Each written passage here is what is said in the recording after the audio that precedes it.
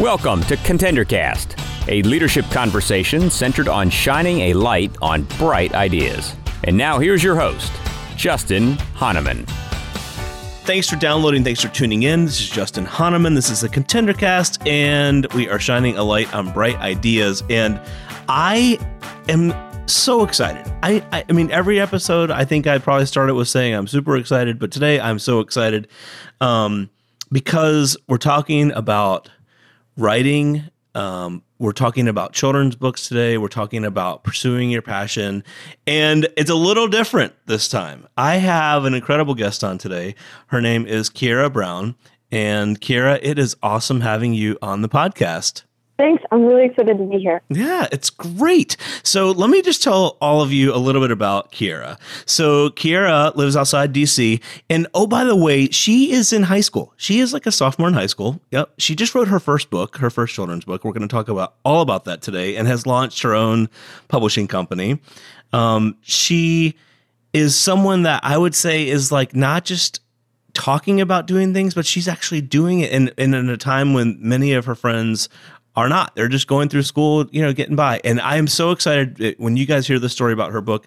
I think you will really be charged up about this. So Kiera, let's start with, first of all, tell our audience about this book, why you wrote it, what was kind of the genesis behind it. I think they would all love to hear the story. Okay, so the book is called Princess Pretend and the Not Knights, and I started writing it maybe like 2 years ago.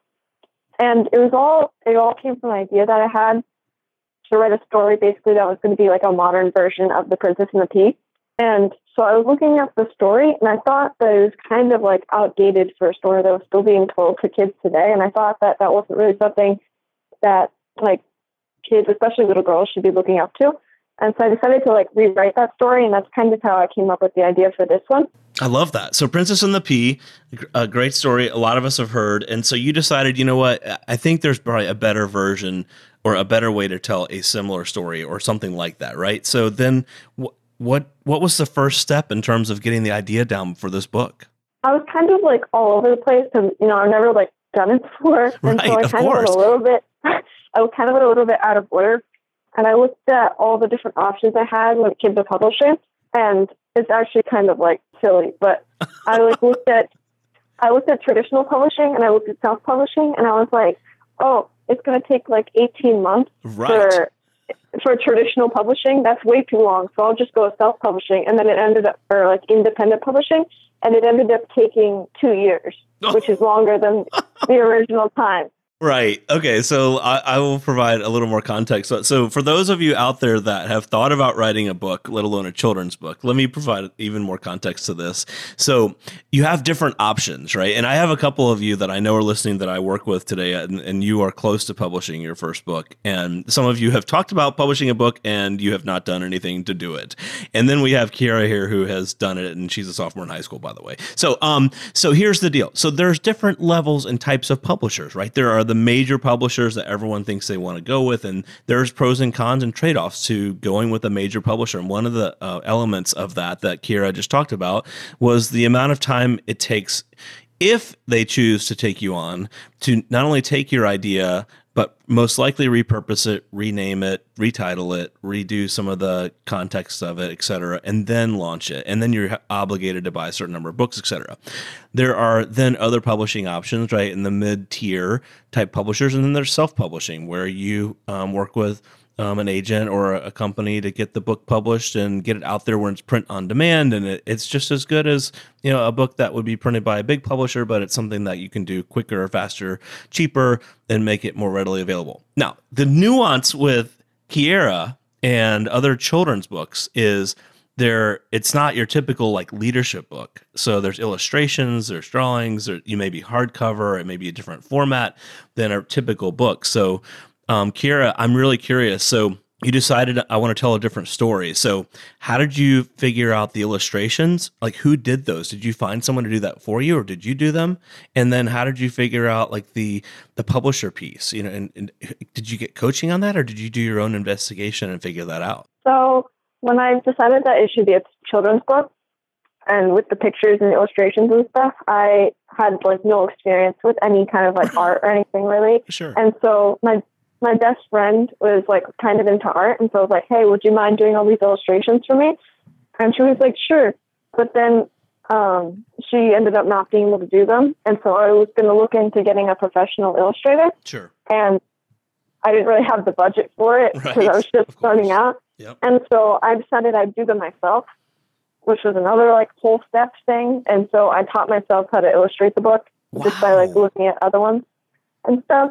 And then when it came to the publishing, I just read like a lot about publishing and then figured it out. And I'm sure you saw some of those same things. And Kira, I have a number of friends, again, many of them who are listening. I've got a couple that have followed it all the way through, and they are so proud, and they're talking about their books, and they're out shopping them around, and others that are close, and others that just, they've talked about it for years and wishing they had done it. Okay, so love the story. I think the book is amazing. I was looking through all of the content around it and reading your blog and whatnot as we were preparing for the podcast today. So once you decided, though, that to do this, like, what was your goal? Were you thinking, I want kids to be happy, I want to affect people and affect change? Like, what were some of the goals behind writing the book? I had always wanted to publish a book, really, but I'd never really thought about doing it until I was much older. And then when I got the idea for this one, I just decided, like, let's see how far I can take it. And then I just kept going until it was like actually published and stuff. And then I'd go into some of like the local schools back when it was a rough draft, and I'd just read it. Like, it was just like a rough draft at the time. So and you were in like elementary school then, right? You were in elementary school when you were doing that. No, that was when I was in middle school and my first year of high school. Wow, amazing. That's awesome. And so, and I'd go in. Yeah, go ahead. Tell us the story. I'd go in and I'd read the story, and even though it was still like a rough draft at the time, they would like love the story, and they'd tell me that they were like inspired by it, and I thought that was like really great. I love it. All right, so tell our audience about the story in the book. Like, what's the bottom line through the story in the book? So in the story, there's two stories. The first one is called Princess Pretend. It like runs along the top half of the book. The other one's called The Knot Knight, and it runs along the bottom. With Princess Pretend, she wants to be a princess, so she goes to try to do all the things that princesses do, like keeping books on top of her head or like kissing frogs and stuff, but she's not very good at it because she can't keep the books on her head and she can't turn the frog into a prince, and so she's kind of discouraged by that. And so then she meets the other girl because she's up in a tree. Like, the princess is up in a tree, she's trying to get rescued, and the other girl is like, oh, why don't you just get down by yourself? And she's like, oh, well, I can't do that because I want to be a princess. And then they talk it out and stuff, and then she realizes that she can save herself, and she climbs down from the tree by herself. And that's kind of like the main message of the story. Or with the other one, The Knot Knight, it's kind of like the same thing. She's trying to be a knight, and she's doing all the knight things, but then when she can't, she gets upset, and then she meets the other girl, who's the girl in the first story, and they kind of like talk, and she realizes that she can like kind of be her own kind of knight as well. That's awesome. Yeah. So I've written a children's book, and it's interesting because when we were telling the story, it was based on values and kind of the day in the life of a child, right? But you have like an actual story here. So how did you decide the story? Did you already have it in your head, or like, what was it that, like, how did you come up with what the storyline would be for this? So I've always written stories, and I'd always write them down in this notebook that I had. And originally I'd write like short stories and like try to do novels, but not get that far in them. But then when I got the idea for this one, and I decided to make a picture book, it was kind of like a whole different thing. And at first I just had the idea for the princess story, but even then it was like much different than it was now. And then I thought I should do something to include people that want to be nice, or like kids that want to be nice too. And so I worked that in, and then that kind of like helped to develop it. That's really cool. Okay, so here you are, you're in high school, and do you have any friends that have written a book? No. So what have your friends and your family and, friends outside of school said about this? I mean, this has got to be, I'm sure you've gotten a lot of really great response. Yeah, it was kind of crazy when I started to do it, because it was kind of like a mix between people that were like, oh, that's like crazy, and people were like, well, I guess you could try and do that. And then I was like, the doubters. As I kept going on with it, like some people stayed and like helped and supported and stuff, and other people like still didn't really understand what was going on. And then once the book was actually out, I think everyone's been like pretty supportive of it. Some people more than others. But now that it's out, people are always like, "Oh wow, that's like so great! I didn't even know you're doing that," even though it's been heard like a million times before. I'm sure. Yeah, but until it's real, right? I don't know that people really pay attention. It's funny. I mean, again, this is something you're experiencing as a sophomore in high school, that when you put yourself out there creatively, whether it's singing in front of people or writing a book or writing a blog or anything else, I mean, you're opening yourself up to criticism, right? And opening yourself up to also the reward of like following your passion. I think that's something that a lot of people don't realize. And I think it's awesome that you're getting to experience that. Mm-hmm. All right. So Kira, so what's next? So you got this book, it's just getting out there, right? So, I mean, what's your plan to get the message out? And then do you have other projects you plan to roll out as well? And tell people about your website. So as far as how I'm going to promote this book, I'm kind of like really behind because like I'd never done it before. So I didn't realize that you had to start the whole promotion thing way before. And so like it was like a week before the book came, and I was like, oh, I guess I should start on that. And I was kind of a little bit behind. So I'm still like working on that and getting like events together and like signings and stuff. So I'm working on that to help promote the book. For what's next, I'm not sure. I'm trying to see if I can work in another book, but that's like a whole other process. I've been writing this blog. I've been writing this blog to try and help people that are thinking of maybe going through the same process that I went through, and just trying to make it a little bit easier because it can be super confusing. And I found that when I was working on it, there's kind of no real instruction book. There, like if you looked up like how do I self-publish a children's book or like independent publish and like found my own company to publish books and stuff, there's not really like people that are telling you that, like they are, but they're not always in the same situation that you are. And so I've been trying to do that. And then, yeah, I'm just trying to figure out other ideas of things that I can do as well. On my website, I have like the blog, and then I tried doing a podcast, but I wasn't crazy about. That's okay. I mean, you get to come on other people's podcasts and talk about your projects. It's awesome. Yeah, I wasn't crazy about the audio thing. That was difficult. So kudos to you for that. Right.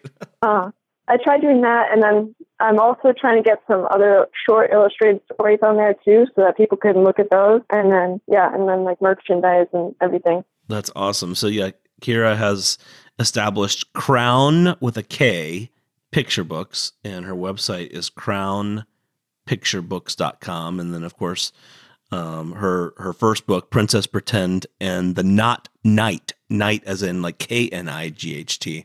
Awesome. You got to check it out.